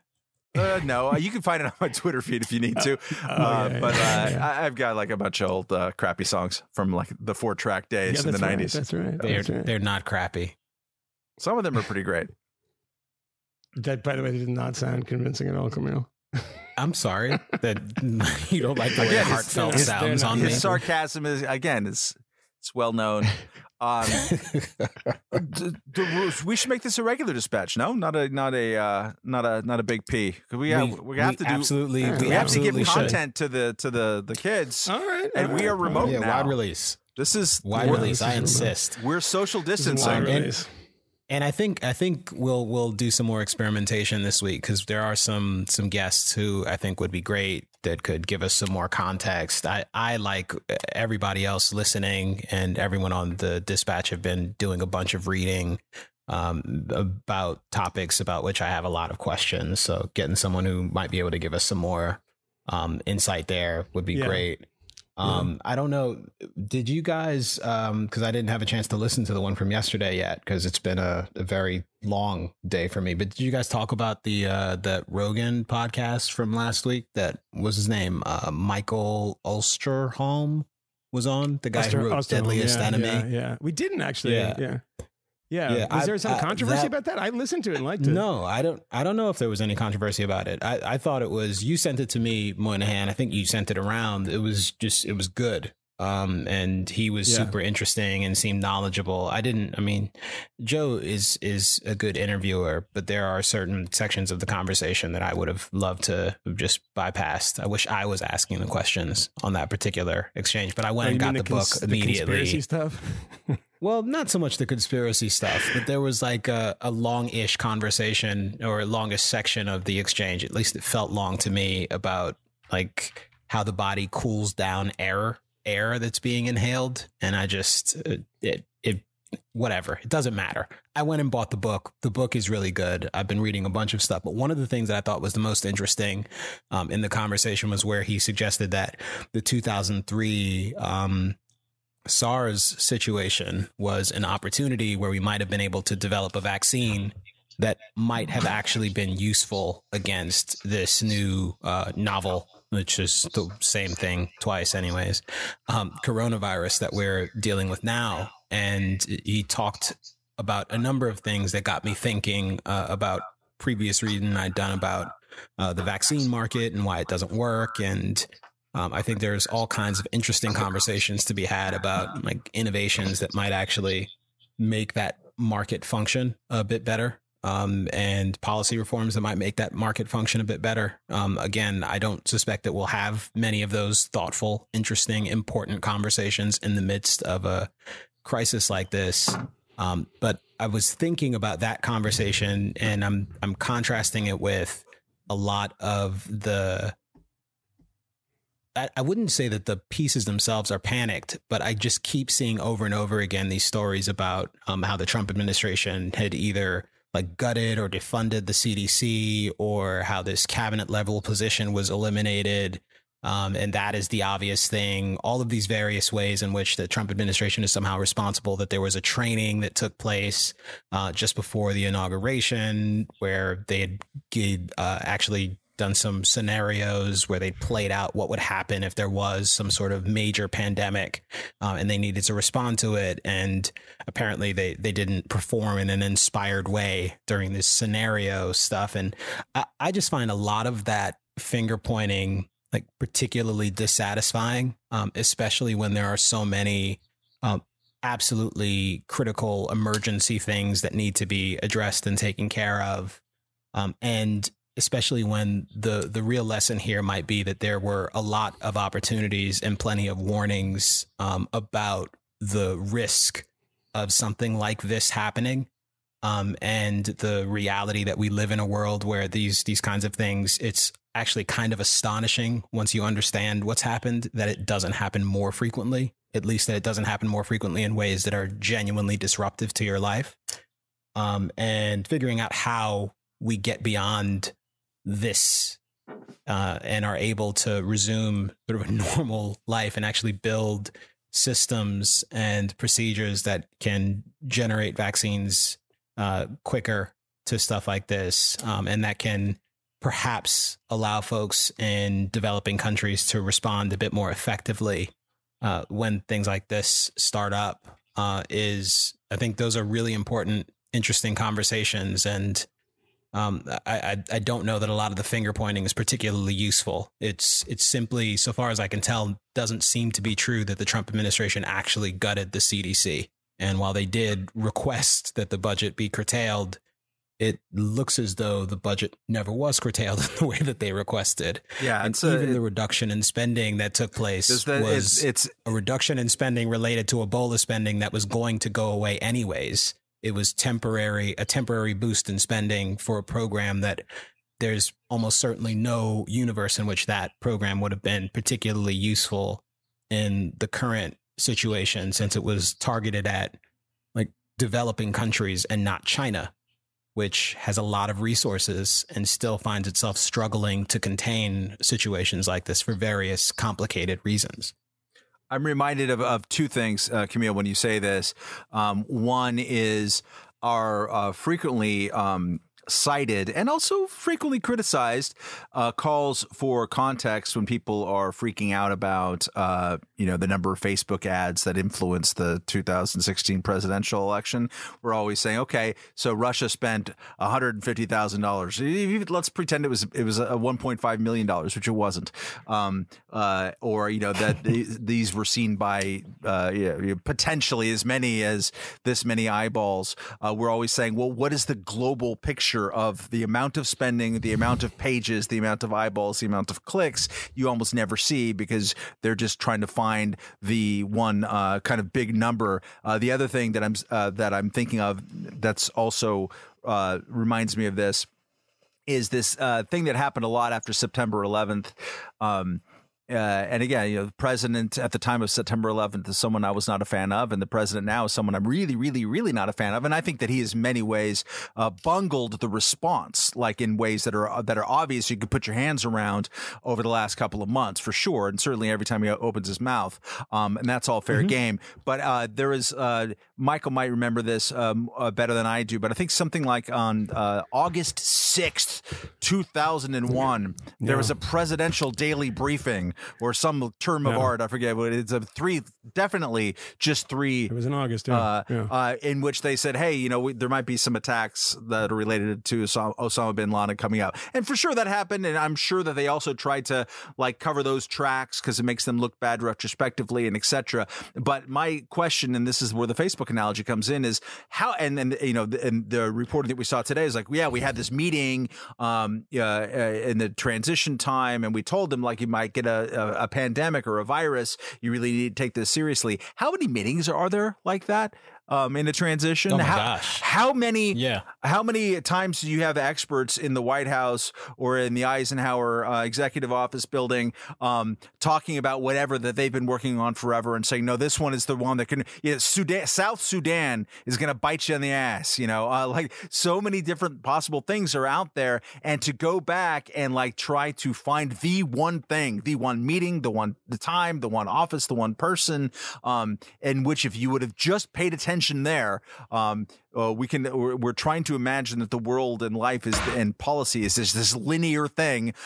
You flipped the switch or you didn't. That's just, it strikes me as really a stupid way of looking at things, and it doesn't make you any smarter about looking at the next threat, unless you can really make the case that there was something super unique about the way that people ignored that then, or are you just working backwards from a calamity? There was a lot of working backwards after a calamity, after 9/11. A lot of that was pretty dumb. That, I think, that as a criticism of Trump is pretty dumb. The smarter critique is, okay, people were talking in December and especially January of okay, you're going to have to figure out some ventilators and respirators. You're going to have to figure out some stuff. And it's clear by Trump's own statements, at the very least, that he wasn't taking that stuff seriously until a couple of weeks ago. That is a much more fruitful area of critique. And also, the task at hand for all of us, really, I think, in the country, in the world, is okay, shit, what do we do right now?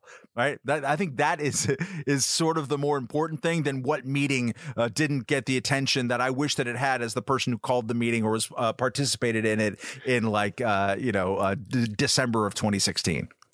One of the lessons of that, the president's daily brief that you mentioned from August of 2001, is that, the defense of that, of the criticism was, when Condoleezza Rice said that, there was nothing specific in it.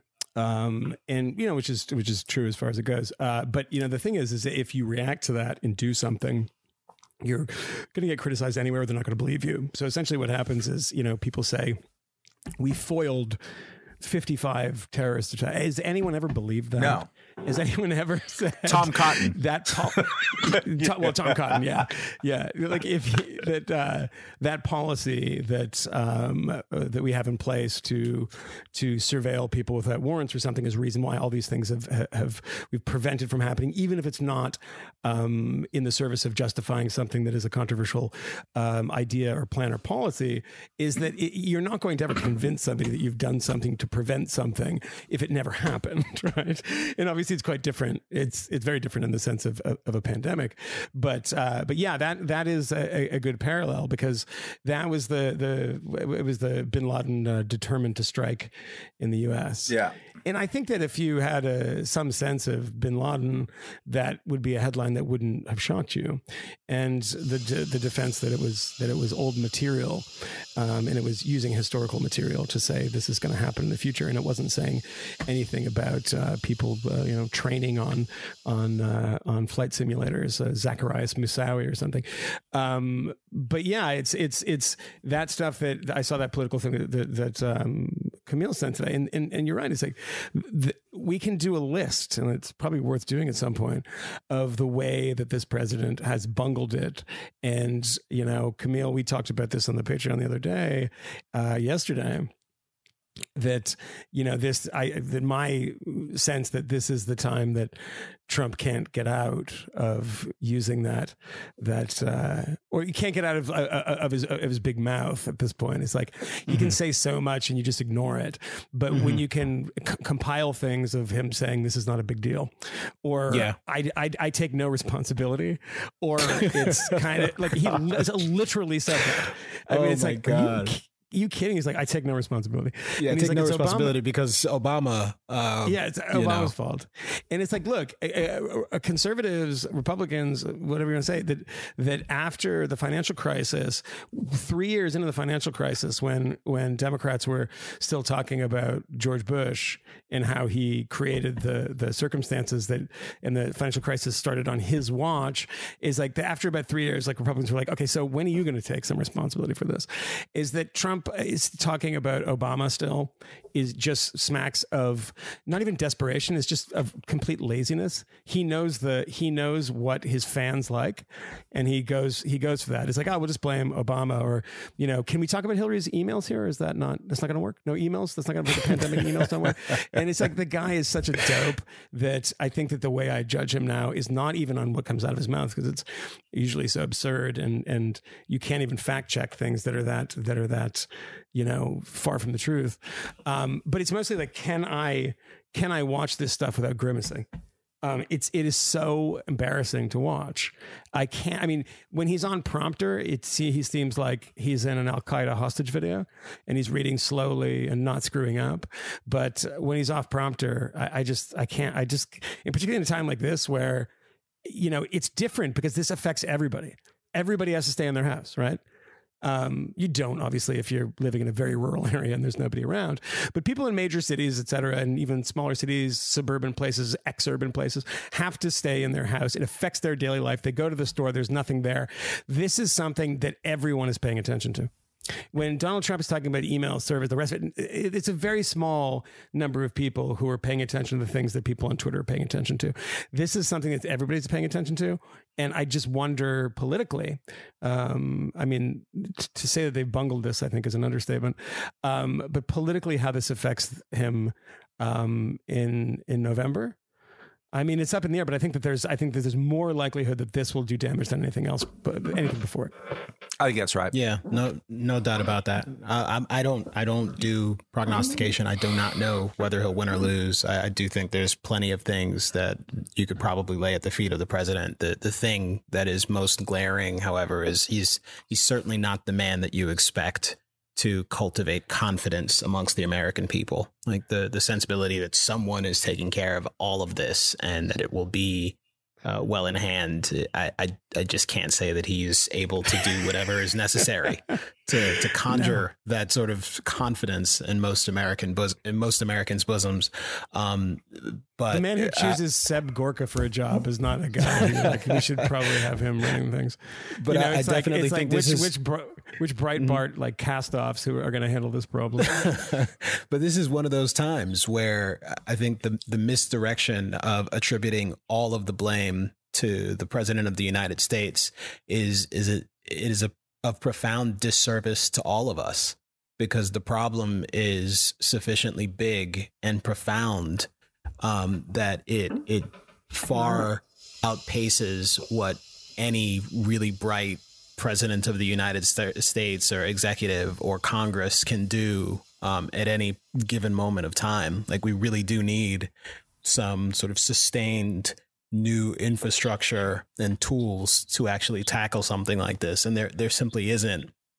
I don't think a government bureaucracy that could be invented tomorrow that would be able to prevent something like this from happening in the future.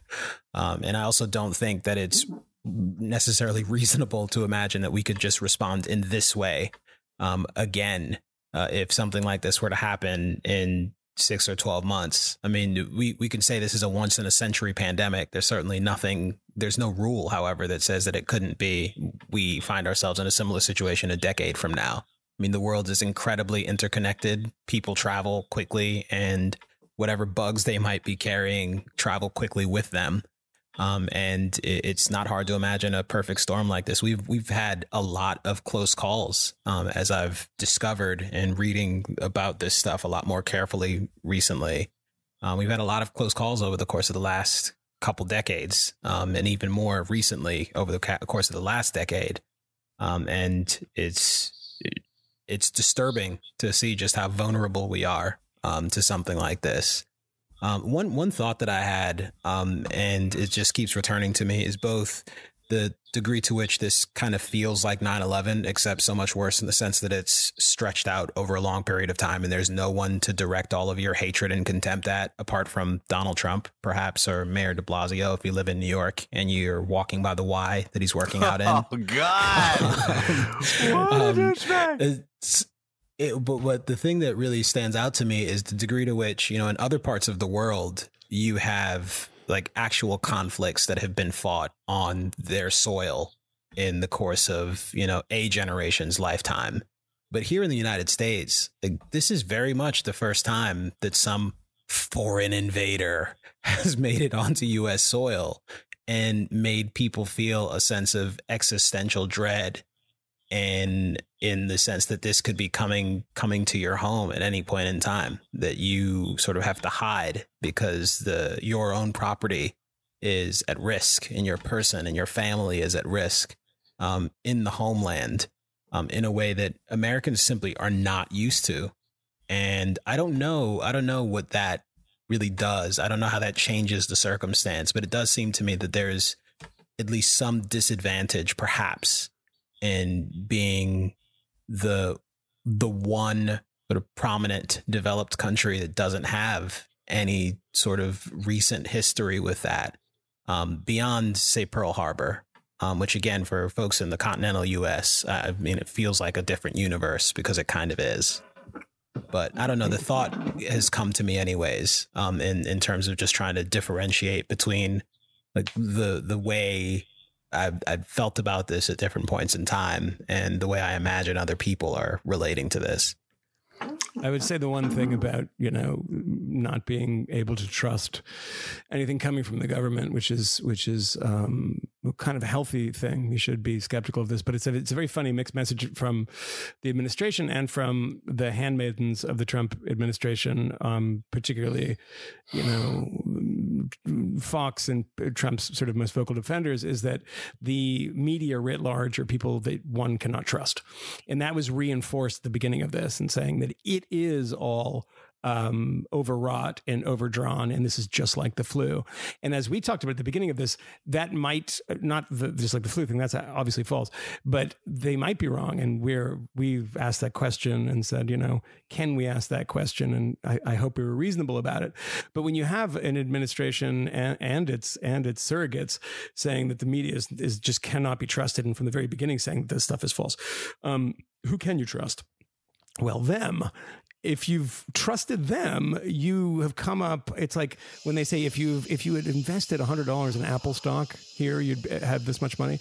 If you had trusted them at the beginning of this outbreak, and as it was kind of spreading in China to what you know now, you'd know absolutely nothing.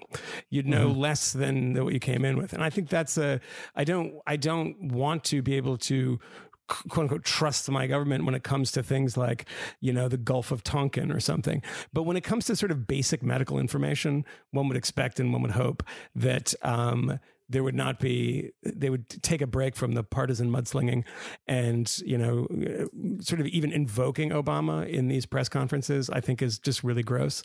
Particularly now when I talk to people, I talked to a friend earlier who actually just called me during this broadcast and is an Italian whose family is penned in a very nice place with a lot of space because they're not in a city, and she's in full panic and doesn't know what to believe. And this is the stuff that, and this is a person who's very, very bright too.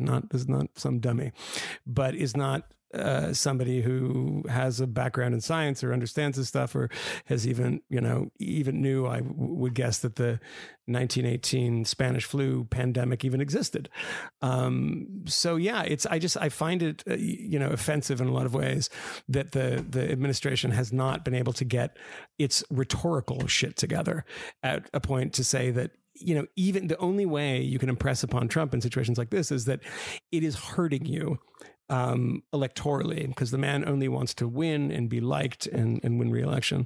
And if somehow they can telegraph that to him, perhaps he will back off a little bit and be a little more sensible. He has been, of course, in the past few days, but it feels like it's at the point of a rifle, though. So anyway, but the one thing that we didn't talk about in the Patreon thing that we did yesterday, with Matt on the tin can, if you listen to it, you know what I'm talking about, is Andrew Gillum. Yeah. Who, during this controversy, oh my gosh, we've discovered loves meth and having sex with guys. I didn't know that. I didn't know that. Is it my business, Pat Foster? I don't know. But is it relevant? Maybe. Yeah. But my favorite thing that I noticed today was that he was like, "Yeah, it wasn't me. It was on the floor. I don't know what that drug. That wasn't me. It wasn't me. I was just drinking in the bed." And then he's like, "I'm going to rehab." Yeah, the denials Really? have fallen away. The denials have fallen away. He's also retired from politics. He's done. Oh. Really? Was he a CNN contributor, by the way? He was indeed. He is no longer. Oh. Yeah. And again, he left. They didn't get rid of him. So they didn't?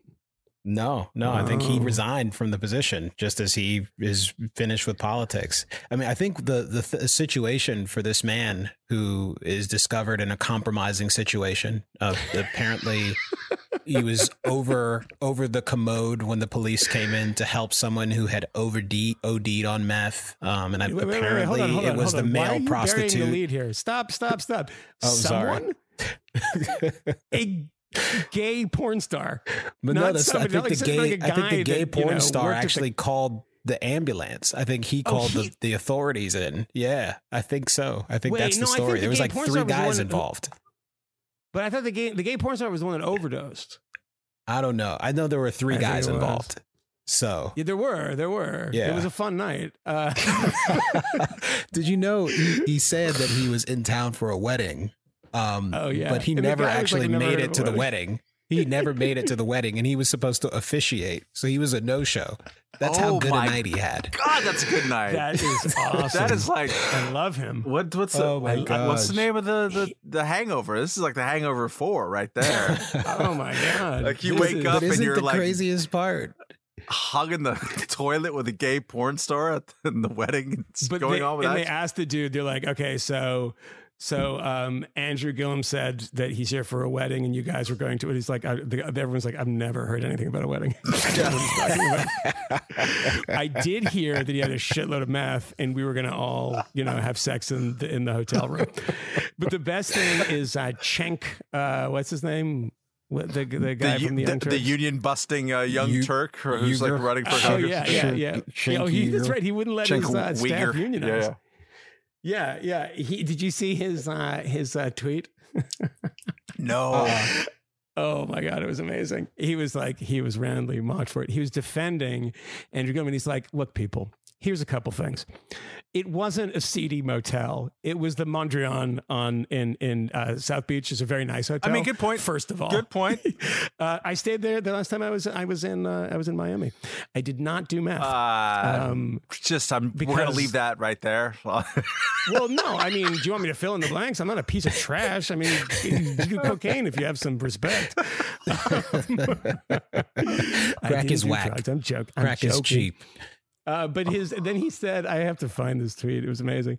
But then he said, and he's like, and by the way, the drugs were on the floor. And everyone's like, excuse me? What are you talking about? The drugs were on the floor. I mean, it's not like he was doing them. It's like, they were just floor drugs. That happened. Because when I checked into that hotel, I was like, guys, can you come up here? There's a lot of floor drugs. And I ordered a single room with no floor drugs. That's so inconvenient. Fucking idiot. Floor drugs. They literally had to find that tweet. It was like, it was on the floor. And like, it was just so bizarre. I'm like, I can't believe this guy's not my congressman. He should be my union busting progressive congressman. Yeah. Oh my gosh. Floor drugs. Well, so Andrew's done. Let's He's Andrew Gillum is done. You know what we should do is have this podcast be like what 60 Minutes kind of used to be like this. Oprah, I think, plays some role like this, where like the place where you got to do your walk of shame. The Tonight Show, I think, somehow does that. Like the people who I know who work in crisis management, part of it is like you got to get the tough but kind of friendly interview to sort of say, yeah, I know I did the meth on the floor with the people in the toilet. And so like we can be out there like offering that kind of like, hey, look, no judgments here. We're just talking. We're trying to have a laugh here, but we also want you to be in a more healthy place. So Andrew Gillum, open invitation here for when you come out of rehab. Yeah, you're ready. I don't think he did anything wrong, to be honest. I mean, yeah, the only thing he did wrong was that he let the dude overdose. It's come on, keep it in track. I'm sorry, Moynihan. I have to object. Why? His marital bonds. I think that savaging them, destroying them, shredding them, disappointing his wife and his children. I'm just saying, disappointing his wife and his children. Yeah, no, he's fleeing to go into rehab right now because he couldn't be quarantined at home with his wife who wanted to murder him. That is my presumption.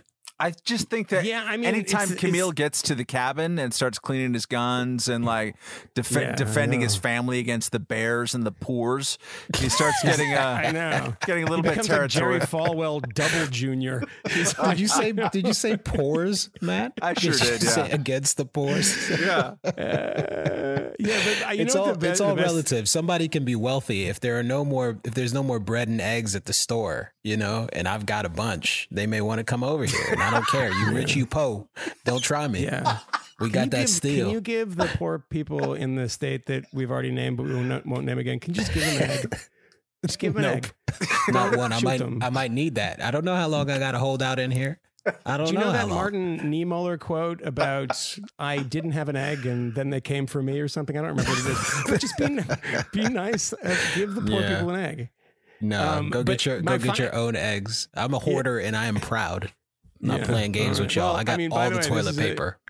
A vindication of the survivalists, isn't it? By the way, final point on Andrew. I know it always is. A final point on Andrew Gillum is that the great thing about this is that the real twist in the story is it wasn't a Republican that was with the gay prostitute for once. It's true. Absolutely true. It's true. It was a progressive Democrat. It's funny because it's true. Yeah. So don't be all, up on your high horse, Republicans attacking the progressive Democrat, because it's usually you. Yeah, that's right. Also, love wins again, which is great. Good for him. He found himself and, whatever. Yeah, love wins. And on the website, I hope he finds himself to a healthy place. Yeah, it is a sad story on some level. What was the name of the website again? Matt, can you look that up really quickly? I'm sure. I know you're probably on it right now. Which website is that? If it's not Baseball Reference, I don't know what you're talking about, really.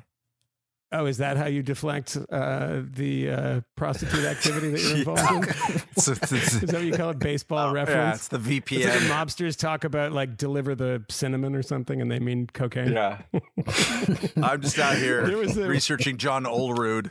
Yeah. Oh wow, John, the great Toronto Blue Jay that had a brain surgery, right? I forget it. Yeah, that would make sense because he wore the helmet on the field. Yeah, he wore the helmet because he was and at some point, Ricky Henderson's like, yeah, there was this guy who wore the helmet. It was my teammate. He's crazy. And the person he was telling this was John Olerud, who was his teammate at the time. Anyways, it's very funny. Go look up the story. I was also trying to find the website that the guy came from, but there's another detail in here is that he couldn't talk to the officers because he was too fucked up. They tried to question him and he was like, and they were like, dude, get in the car. I mean, this is amazing. I love you on CNN, but you should really stop doing meth with prostitutes.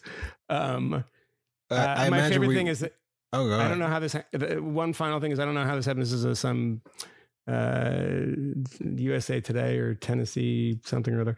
The newspaper. I did not know this. The case was first reported on Twitter by Candace Owens, a conservative commentator. What? Wow. Is that right? Yeah, someone must have given her the Tallahassee Democrat, by the way. not Tennessee. I'm an idiot. Yeah. So that's Good. That's Good right. for her. Good for her. Great. She's breaking news and breaking hearts. Oh my all right, gosh.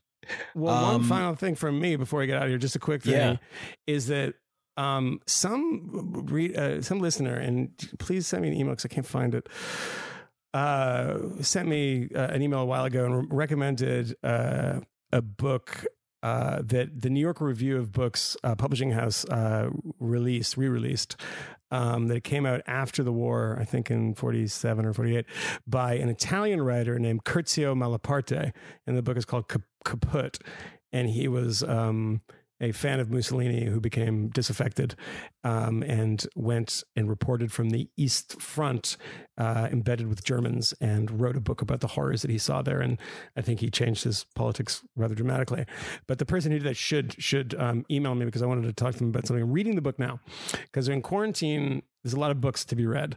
There's a lot of work to be done. There's a lot of books to be read. And for those of you out there, we had talked and got a great feedback on this on the Patreon yesterday about whether we should do just weird little experimental episodes while we're all stuck inside. And one of them was about somebody had suggested doing a particular episode, very deep dive, nerdy thing on the Chomsky documentary, Manufacturing Consent. I don't know where that listener got that idea, but it's kind of an interesting one. A lot of people were positive about it. So, but what I was also thinking was that I think there should be a book that to read and do a podcast on, one in particular.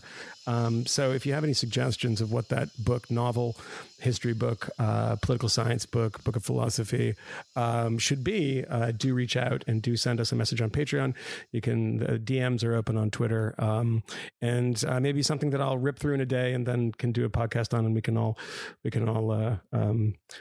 talk about and have some fun in this, because to me that sounds like fun, because I'm a huge nerd, in this time of not a lot of fun, when I'm in a small apartment and being bored as hell reading Curzio Malaparte's book. So it's so far very good. So I thanks for the recommendation. All right, man. Guys. Yeah. Yeah. No, I everybody out there, stay safe. Wash your hands. Keep a little cash on hand. Stay in school. Don't do Second drugs. Amendment. Second Amendment Drink is a your milk. beautiful thing. Oh, Absolutely wonderful. It's important. Camille, are you going to do one of those wash your hands for 20 minutes or 20 seconds and do a little song thing and give it to No, I don't do that. do that on the YouTube? I don't do that.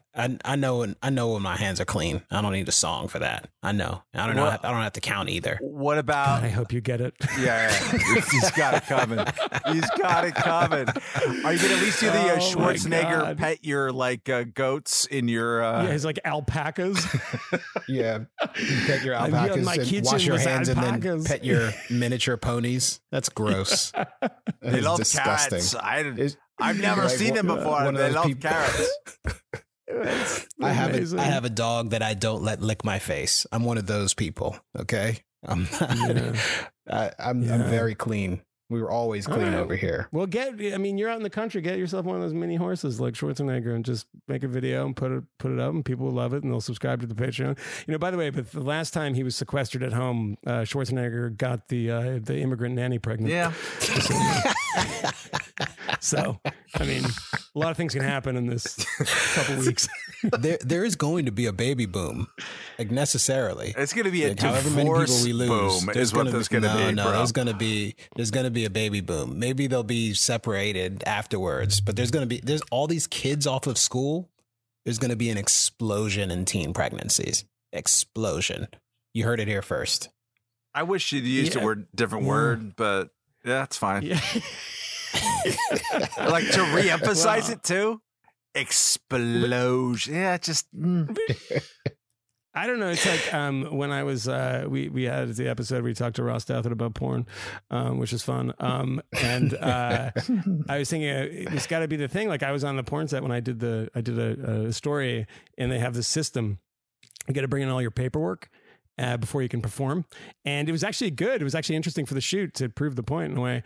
Is that there was somebody this paperwork came up off for like a week off or something, and they wouldn't let the person perform. And like that's for the baby boom. Don't you have to have something like that? When I get my results in 72 hours, I gotta pin it to my chest and tell everyone I'm not infected. And who's having the babies? No one's gonna be stupping each other. They don't trust. Are you them. kidding? No, you don't trust them. Oh, Okay, look at you. good. So We should do one of those Julian Simon, Paul Ehrlich bets right Wagers? now. Yeah. We should do it right now. Because I'm telling you, it's going to be like a 10% increase in teen pregnancy this time. Yeah. 10 And months. by the way, a 70% increase in masturbation. see, it doesn't even make sense because the teens, their parents are home.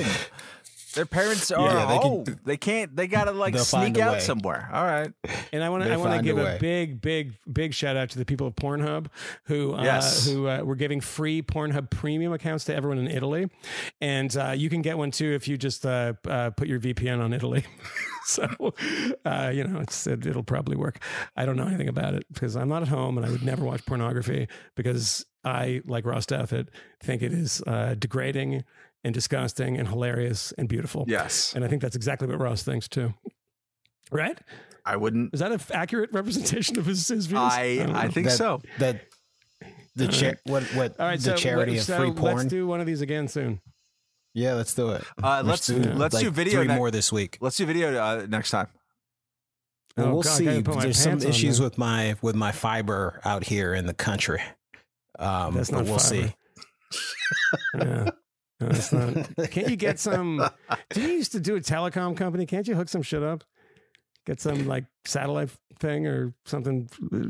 I figured that you could figure it out, but apparently not. Can barely hear you on a Skype call. I'm telling you, there are issues with the fiber. All right. Yeah, we're going to work on it. We'll see what we can do. All right. Okay. All right. Well, I hate all of you. Yes. And I hope you all get coronavirus and, just don't feel well. That's true. I just don't, I don't want you guys to feel well. We're doing I've great. been Thank suffering. And how many fucking edible arrangements baskets came here? 0. None. Nothing from you guys. Selfish assholes. All right. Okay. We'll talk to you. Damn it. I just went I'll talk to Pornhub website by accident. See? by accident. I turned on my VPN, set it to Italy, and went to Pornhub web by accident. Yeah. It was a mistake. Yeah, Bye. sure. Why did it autocomplete after P when you're trying to go to Politico? No, you were talking about it, and it doesn't matter. You started Bye. typing? Yeah. Is your mother-in-law behind you? That is completely inappropriate. Yeah. So is watching Pornhub at her house. I'm not into that kind. I'm not into that kind of thing. It's just let's make All it right, stop. going too far. The wheels came off of Goodbye. this. All right. All right. Bye. So, Bye. bye.